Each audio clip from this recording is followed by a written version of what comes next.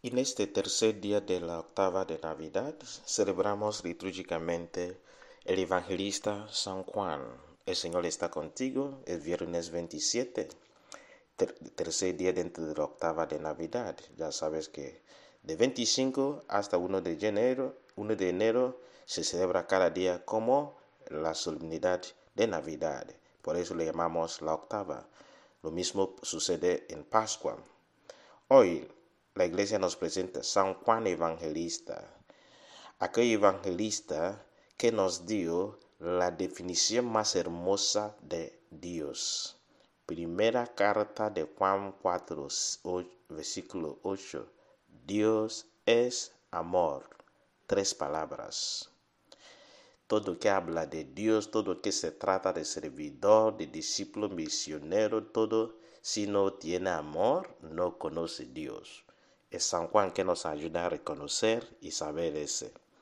En todo que se trata de mí, o lo que hago, lo que no hago, yo levanto 7 muertos en un minuto, curo 7,000 personas en un segundo. Es hermoso todas esas cosas, pero si no tengo amor, no conozco a Dios.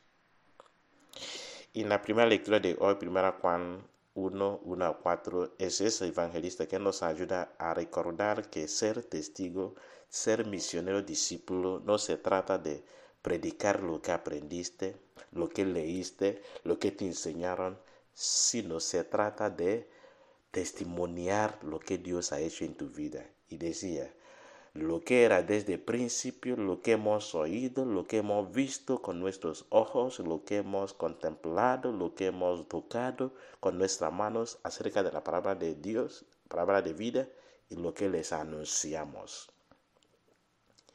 Lo que anunciamos no es lo que estudiamos en el libro, no es lo que aprendimos en la capacitación y formación, todo eso podría ayudar, pero sobre todo, ser catequista, ser pastor, ser padre, ser servidor, es testimoniar a Dios, mostrar dónde Dios ha tocado tu vida. Mostrar lo que has aprendido desde la experiencia de Dios que viviste.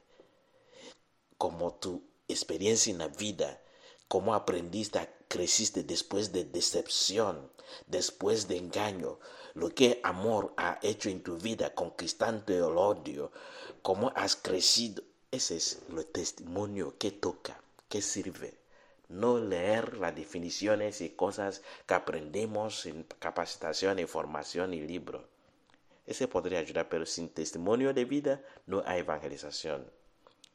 Y por último es el evangelista que en el último capítulo de su Evangelio 21 dice, si vamos a escribir todo lo que Jesús hizo, no va a entrar en ese libro. Nos ayuda a descubrir el insondable misterio de Dios.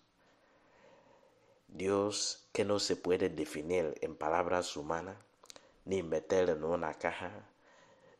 Dios que no se puede escribir en una página.